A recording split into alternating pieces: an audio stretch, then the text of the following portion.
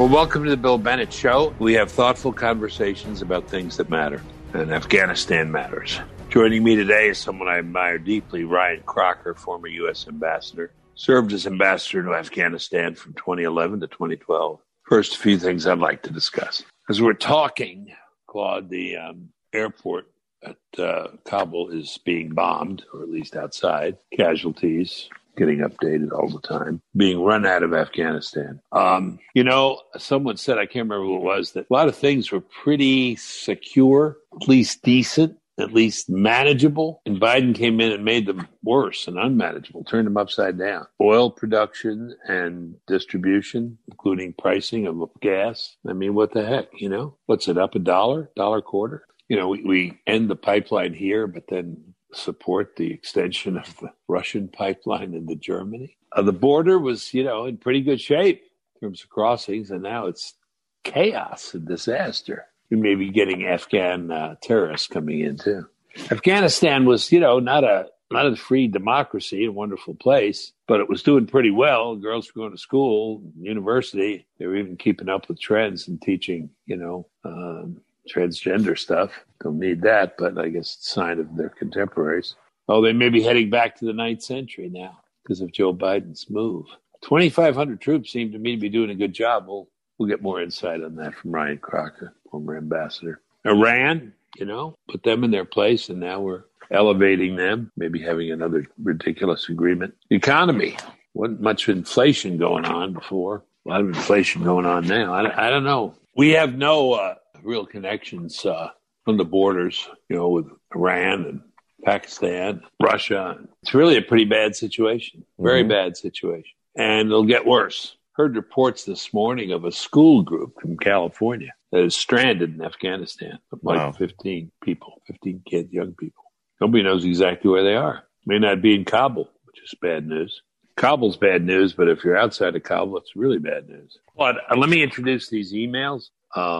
Don Ugliano, who's written this before, talking about the Democrats in Afghanistan. We got a wonderful email from Jeff Heisley in Anchorage about Tamira Mensah-Stock, the wonderful Olympic gold medalist. Is great.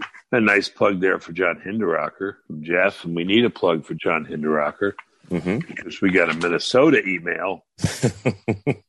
Right. Kind of attacked our guy, John Hinderaker. That's from Ryan Dowhauer, West St. Paul. He says, John's a great guy, but he vastly overstates the effectiveness of his organization in Minnesota. But I ask you to read those, Claude, if you will. Sure. How about we start right there with our buddy Ryan there in West St. Paul, since we already started. He says, vastly overstates, John's a great guy and guest, but he vastly overstates the effectiveness of his organization here in Minnesota. We send our kids to a K-12 public charter school that was founded as a classical school teaching Latin and the great books. The nuts have taken over, and it keeps going from worse to worse. And yes, I did run for the board after serving 8 years on various committees, but didn't come close. They couldn't even open the high school at all last year, even though the regular public schools did. Parents have tried to organize several times, but to no effect. No expensive apps is going to help things. Same goes for public transportation, which his organization has been hammering for years. More trains are being built, more construction, no improvements. It's amazing to see how bad things have gotten over the 15 years since I moved here from California. The state of the GOP is a joke. I would move back to California here if I could, because things have gotten so bad. Yeah, he said he would move back to California from Minnesota if he could. Well, he'll be able to get a cheap rental truck because they're all leaving California. Right. So, for what's that's worth. He also said he's been working in downtown Minneapolis since July 2020. And so he's seen firsthand the destruction. Yeah. But not a good picture coming out of Minnesota. No. All right. Now let's jump to our buddy. Let's go right to Jeff in Anchorage, Alaska. It says, Bill and Claude, hello. Enjoy the podcast every time I catch it. Have to mention Tamira Mensah-Stock and the interview, her taking the gold. I appreciate absolutely everything she expressed. What a breath of fresh air. I really appreciate her saying that she never accepted or acknowledged any obstacle to her success. So damn tired of hearing people put forth excuses about racism, lack of opportunity as excuses for failure to win. Be like Tamira and just go out and get it done. Great to hear from John Hinderaker. He and Conrad Black are my favorites. Have a great rest of the summer. That's our buddy Jeff in Anchorage. I'm going to break the tie here on John Hinderaker and vote for him. Okay. What if I create another tie and I vote against him? No, I would never vote against. I was just creating some controversy here in the podcast. Well, let me tell you why. Not only do I think he's a brilliant guy and analyst and a good friend of the show, he's sending me those corn cob holders. Well, yeah. And so, well, you say, yeah. Like it's I'm not thing. getting any, but yeah, that's a good reason for you to vote for it. You eat corn? You eat corn? Yeah. Eat corn on the cob? Uh-huh. To get your fingers buttery? Oh, yeah, all the time. Okay, well. Mine won't be anymore. No, they won't. All right. Then our buddy Don emailed in. And he also sent in another one that I'll share. I didn't send it to you, but I'll share it after reading this first one. He said 2 things. The administration and some of them in the mainstream media are starting to praise the great job of evacuating people from Afghanistan. This is the equivalent of a firefighter purposely setting a factory full of people on fire, then bragging about the great job he did evacuating them. Number 2, the biggest fear of the left is a unified country based on a rejection of their policies. This is why 1 month after 9/11, the left began to criticize and blaming America. That is why the left divides us among ethnic, racial, religious, and political beliefs. A unified American country means the end of the left. That was why Trump had to be destroyed. Let's also pray for Haiti and Afghanistan. Yeah. I'm a critic of the left, and I'm a critic of the media. I think they've been pretty tough on Biden on this. That's my sense. Is it yours?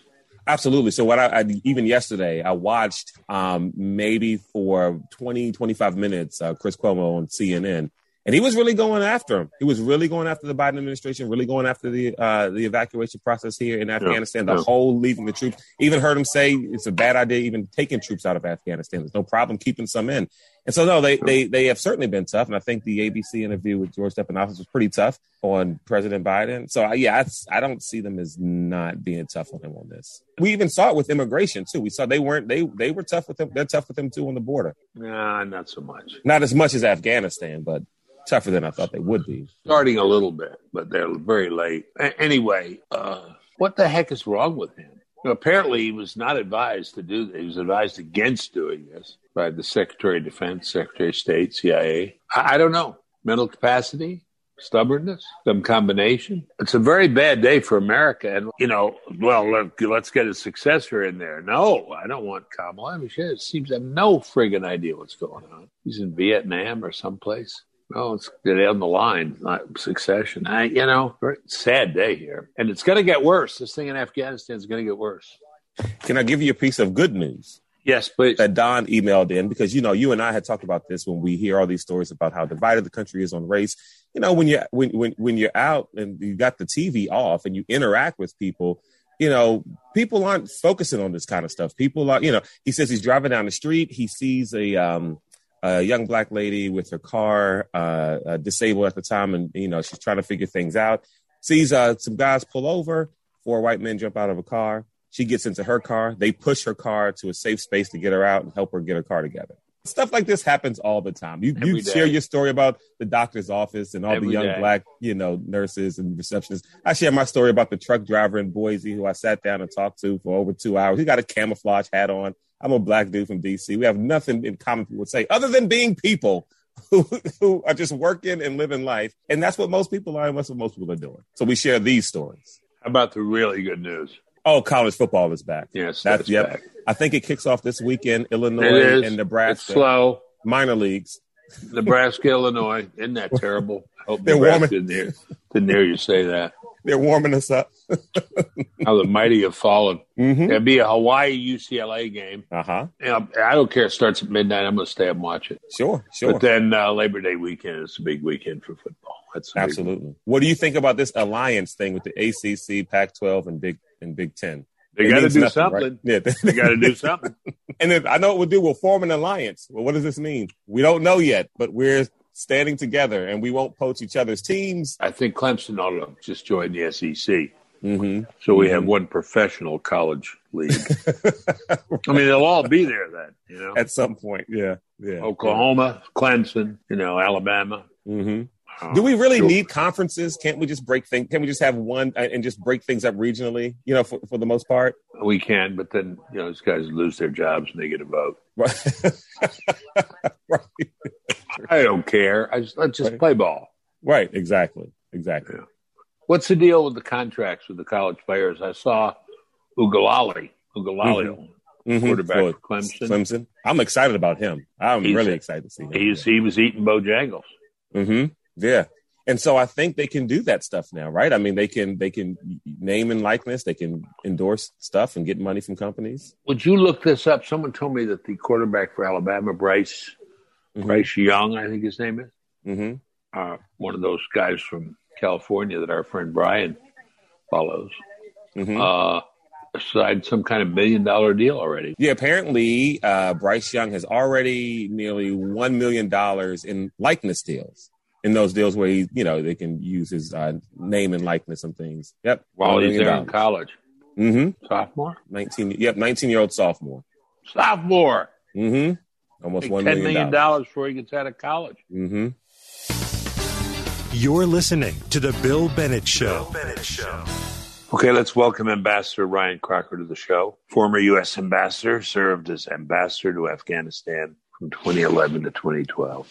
I won't say how are you, because my guess is you're not so good watching what's going on. Well, Bill, I'm not. I'm happy I'm doing this show with you. I've suspended all my other media requests. I'm all in on anything I can do to help the evacuation of people who helped us and are likely to die if they don't get out. Are you engaged in that? You're doing that? I am. Yep. How do you do it? Look, you're not the government anymore. No, I'm not. But it's kind of like the Dunkirk evacuation in World War II. Everybody who has any connection anywhere, there's a whole lot of folks who are non-governmental who are busting their butts to get people out because it doesn't look like the government is going to be able to do it. Yeah. How do people do it? How do you get people out? Well, first identifying those who need to get out, their coordinates, what they need, can they get to the airport on their own? And then we, reach out to those who have the means, perhaps to get them there safely. And it's an entirely chaotic process. Everybody that can help is trying to. And Bill, I can't tell you how hard all of this is on our veterans from Afghanistan. They feel powerless. They feel guilty. They're getting desperate pleas from their translators. It's hard for me to describe. Just one more thing about these folks. The airport's pretty chaotic now, sir. About the explosions that have just taken place. But that's A. B, if you're nowhere near Kabul, you're probably in trouble, aren't you? Or are you in better shape? If you're in Kandahar or some other place, are your odds of getting out better or worse? Well, frankly, right now they'd be worse. Yet again, for Afghans, these are a tough, smart, resilient people. Yeah. If there is a way out, they're going to find it. And I think for more downrange locations, they're probably going to try and go out overland into Pakistan or Iran. What was wrong with 2,500 troops and air cover? It seemed to be, not establishing or securing a thriving, full, constitutional republic, but seemed pretty good to me. Well, you just nailed it. I mean, look, we talk about being unable to win. First win has no meaning in the Afghan context. You're not going to have victory. It's a word I never use. You can manage an acute threat to America's national security. We've been doing that. When I left in 2012 as ambassador, we had 100,000 troops on the ground, and the Taliban occupied no provincial capitals. There were 34. The number got down eventually to the 2,500 you had noted. And guess what? The Taliban still didn't control any provincial capitals. Now, I think that 2,500 number is or was too low for the long term. Yeah. But they say you double it 5,000. The Afghan government is holding its own. We got 5,000 troopers there versus 100,000 troopers there. And the Taliban still couldn't take a provincial capital. So it was a pretty cheap insurance policy, frankly, against another 9/11, and we just threw it away. Yeah, because we got enchanted with phrases like end the forever war and bring them back. I was a Trump supporter, but I've been saying that, Trump has some responsibility here by authorizing the deal, sending Mike Pompeo over to, where was it? To Doha. Doha, to meet with the Taliban. That right there legitimized the Taliban as a bargaining unit, someone you could bargain with. That was an error, yes? Oh, absolutely. Look, President Trump and his administration bear a very heavy responsibility for what we're watching today. It started with the first day of the first talks between us and the Taliban without the Afghan government in the room. We completely, by that step, we caved in to a Taliban demand that had been there for years, and we delegitimized the Afghan government. So it was a terrible error. And then, of course, President Biden takes office, and he embraces the policy. So he owns it, lock, stock, and barrel. He's the president now. Right. But my Trump friends, fellow Trump supporters, tell me I'm too hard on Trump. Yeah, he said that, but in the end, he would have yelled at the generals and maybe even cursed them in public, but he would have been listened to them, and it would have been more conditional, and he wouldn't have done what Biden's doing. Any guess on that? I don't know. Well, look, partisan politics is just not what I spend my time on. Right. I was an ambassador 6 times to 6 pretty crunchy places. I did it. Yes, you were. I did it 3 times for Republican administrations and 3 times for Democratic administrations. Yeah. This is about America's national security. It's not about American partisan politics, although it seems like everything is about American partisan politics today. Short answer, this was way more than just a little nod or a gesture from the Trump administration. It was a studied policy that included forcing the Afghan government to release 5,000 Taliban prisoners, who, of course, immediately got back into the fight. Yeah, How do you think that makes Afghan national security forces feel? Yeah. I'm mad at everybody. I understand. No, and I am too. And I have people who say Trump would have done it, but differently. I have no assurance of that. But let's move on. As you say, President Biden owns it lock, stock, and barrel. And King Lear line is, it's not the worst as long as you can say this is the worst. This is not the worst, right? The worst is to come. Is that right, Ambassador? Oh, I think that is without question. At whatever level that you would care to look at. As I said, I'm scrambling around like a lot of others, just trying to get deserving people out of danger. That's going to shut down in a few days. And then it starts to get really, really bad for these individuals. But the other thing, Bill, this is on a strategic level. The Taliban now own this narrative of the few, the faithful, clad only in the armor of God, have prevailed against the infidels. Yeah. It is a shot in the arm. It is a huge boost for Islamic militancy everywhere in the world. Right. So we may not pay, but guess what, Bill? Your grandkids are going to pay. Yeah. There's a lot of parsing of the differences among Taliban, Al-Qaeda, ISIS-K. Does this matter? I mean, I understand on the ground it might matter, but do we really care what the differences are? Does it really matter to my grandkids? You just nailed it. No, it really doesn't. But even more profoundly, we don't know anything about these guys. You'll hear some personality toss out ISIS-K and, the particular day. We don't know. We don't know who they are. We don't know who gives them orders or who they give orders to. So it's in a way, it's trying to escape the real problem, which is, again, in the most blunt terms, we have now managed to recreate the pre-9/11 situation in Afghanistan. The guys that are running the show are the guys that sheltered Al-Qaeda, who brought us 9/11. That is the issue we should be focused on, not, which faction is aligned where. We have no idea. and we're wasting our time trying to pretend we do. The numbers, was Taliban in as much strength now as they were pre-9/11 in Afghanistan? Well, they were certainly strong enough to sweep through the whole country in a matter of a couple of days, encountering, of course, no real resistance. They're a pretty good light infantry force, as nearly as I can tell. But they're not the Wehrmacht either. Right. And here again, everybody is blaming the Afghan security forces for having collapsed. It's true, they did collapse. But boy, they had been so completely demoralized. Again, we forced the government to put 5,000 fighters back in the field against them. How does that make you feel? When I was ambassador, every week there'd be a little ceremony over at International Security Assistance Force headquarters.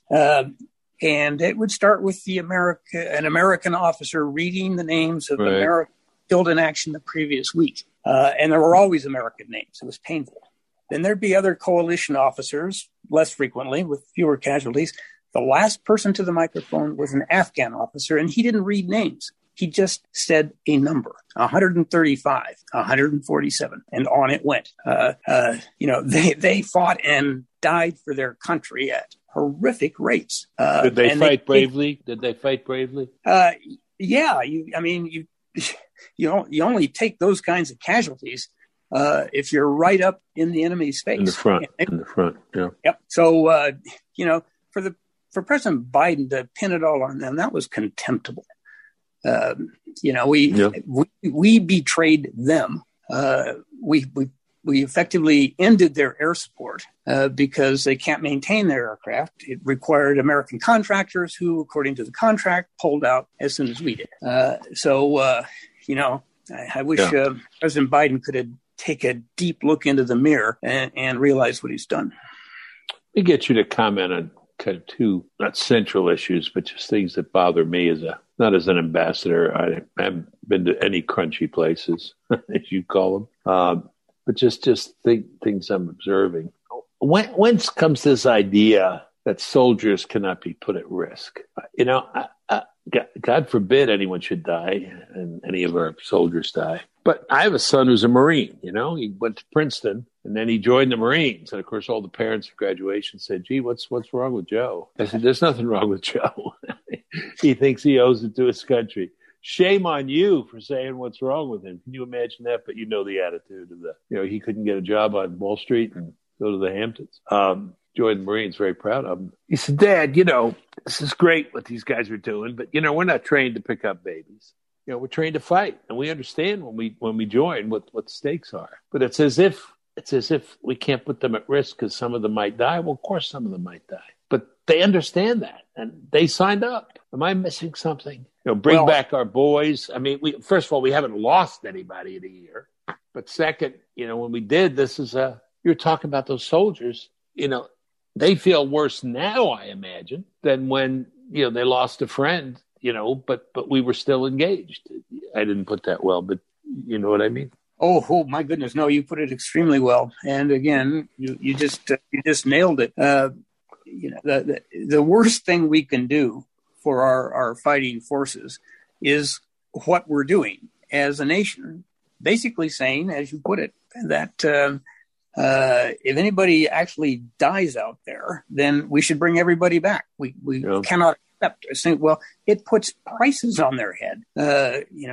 Some guy out there with a PK who hadn't really thought about it, the light goes on. Hey, all I got to do is pop one of these guys, and they'll pull the whole force. Yeah. So, that is not the public mentality that won World War II, to say the least. One other thing on this, we've done the same thing to our foreign service officers. The Benghazi hearings took care of that, so that if, God forbid, we lose an ambassador or another foreign service officer, it's a criminal act on the part of somebody in government. Well, you can't do that. So what do? They translate it down to the field, saying you have no more important duty than to keep your foreign service officers safe. Well, that's ridiculous. I mean, you don't do expeditionary diplomacy and have a zero tolerance of casualties. Look, we didn't used to be that way. As I mentioned, I was an ambassador 6 times, 3 Republicans, 3 Democrats. 3 of my predecessors in those 6 posts were assassinated at post. Yeah, my God. You can't prevail militarily if you can't accept casualties, and you cannot succeed diplomatically if you can't tolerate casualties. I've had this debate with academia a lot. The American people can't stand to see the casualties. It's just not true.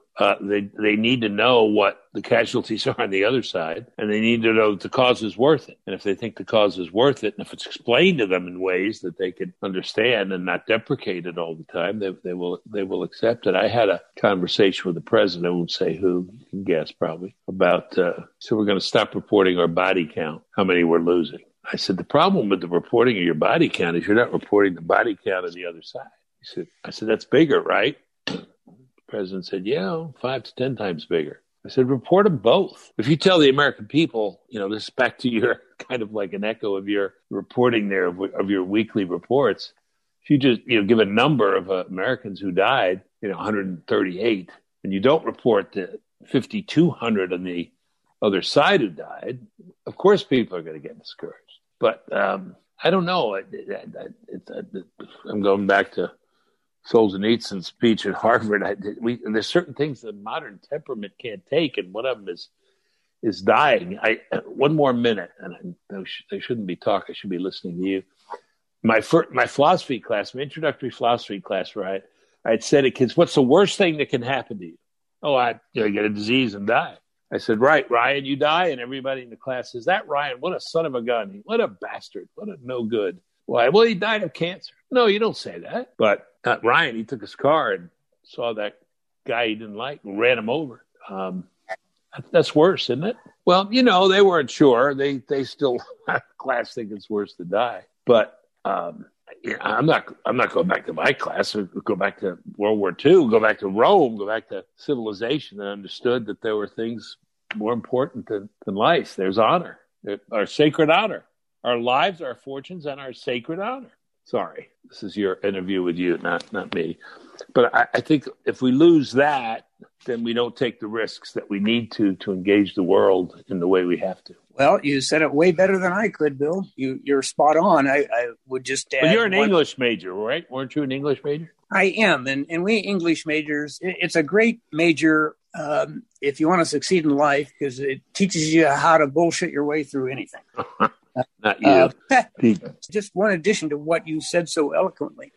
There was an argument for years that women could not be in combat roles because the American people would never accept their daughters coming home in coffins. Right. Well, that would be completely untrue. Yeah.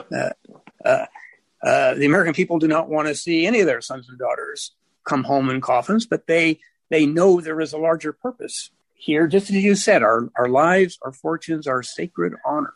That is what our military has always been about. And we need to not change that in any way at all. Just very quickly, several studies about families who have lost a father, police officer or soldier, look more as they progress, look more like families with a father at home than a child who's never had a father. The memory of the father, the picture of the father, the invocation of the father works. Honor your father. Your father wouldn't want you to behave like that.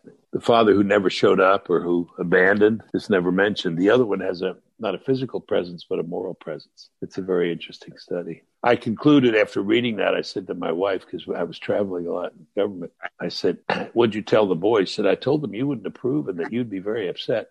I said, sometimes I think I'm better if I'm not there. Your invocation is better than me, But you see the point. These things matter to us. Our lives, our fortunes, and our sacred honor.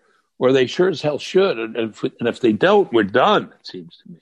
Because then we won't take the risks to preserve in Afghanistan. Well, so true, Bill. I have the great privilege of being associated with a Gold Star family association out here in the inland Northwest called Time of Remembrance, appropriately enough. And I've been spending time with them for the better part of a decade, and these are the most amazing people you're going to see.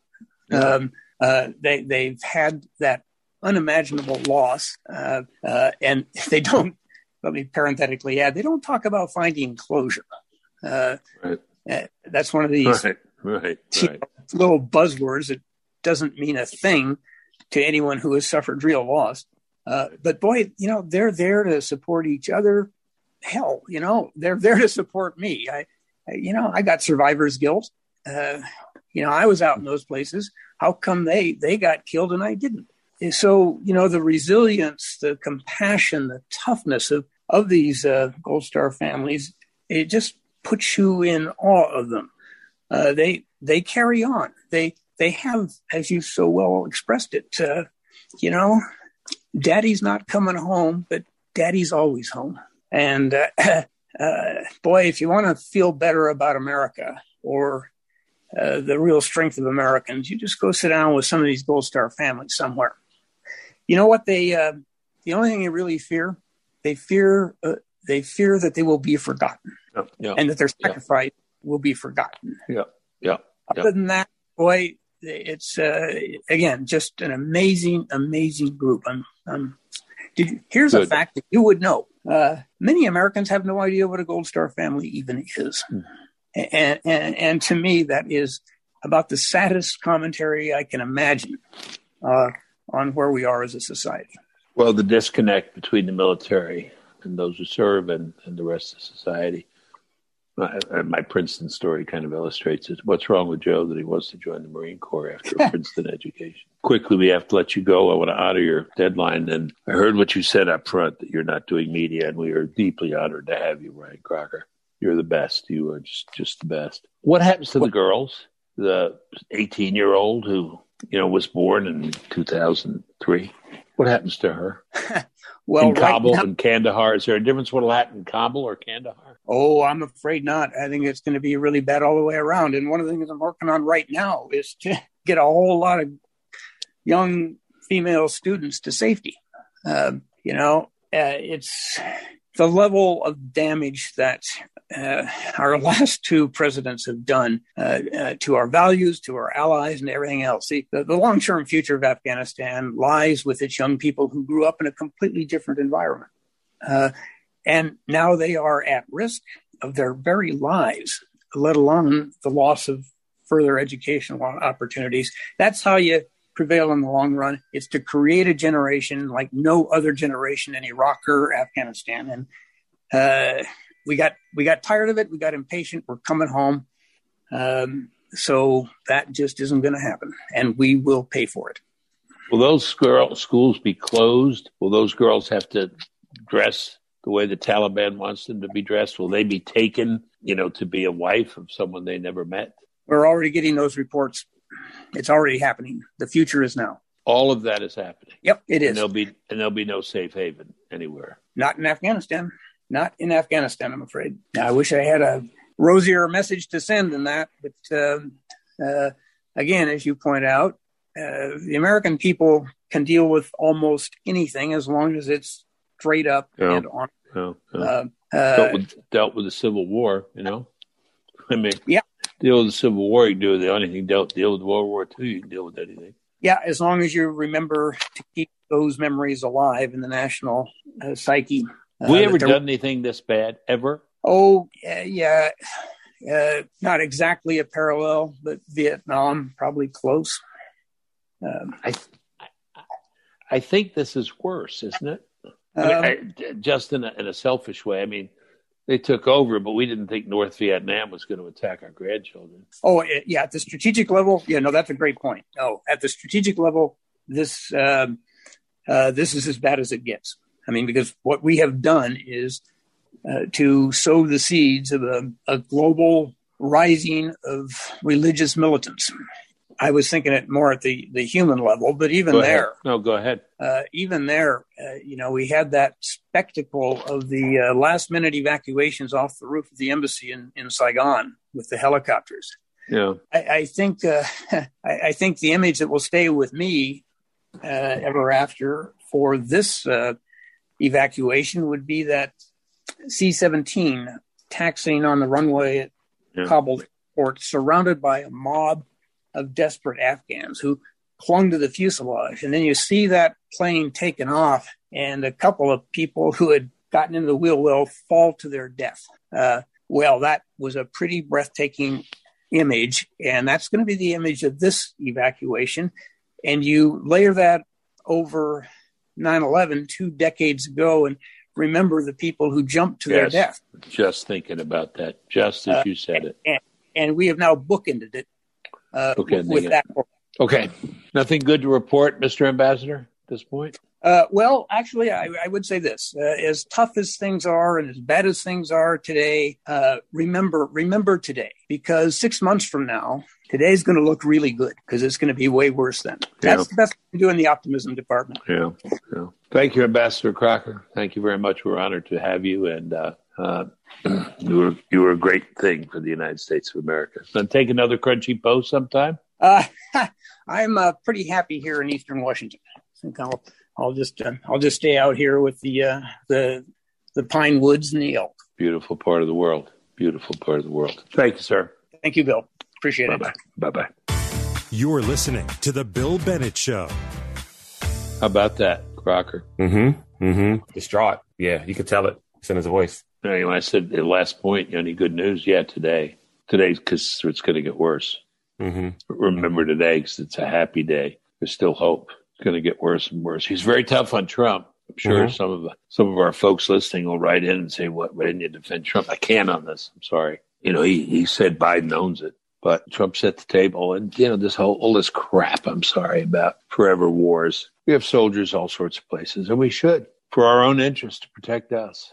Happens to protect other people too. But how about that amazing thing he said, Claude, early on? Early on we had 100,000 troops, and Taliban controlled none of the provincial areas. Later on, we had 2,500 troops. The Taliban controlled no provincial areas. Drew it down by 97.5%. Still was working. Why do you screw with that? What else did you take away? Well, just the conversation you guys had about, and you brought this up, and you've been talking about this the last couple of weeks, is, where does the attitude come that we should never, ever, ever, under any circumstance, put the troops in harm's way? I mean, just by nature of their job and what they signed up for, sign up for it. And to have a foreign policy that says we're never going to put anybody in any situation that could be dangerous. Well, I mean, then what do you have a military for? Just to react? There's a proactiveness to preventing. I mean, if we want to prevent terrorism, you have to be proactive. And then part of that job, putting guys in harm's way. And no one likes to do it. We don't want it to, but it's I don't know about that. Some people like to do it. All right. Well, yeah, but it's a reality we have to. You don't know as many Marines as I do. Well, yeah. they want to go.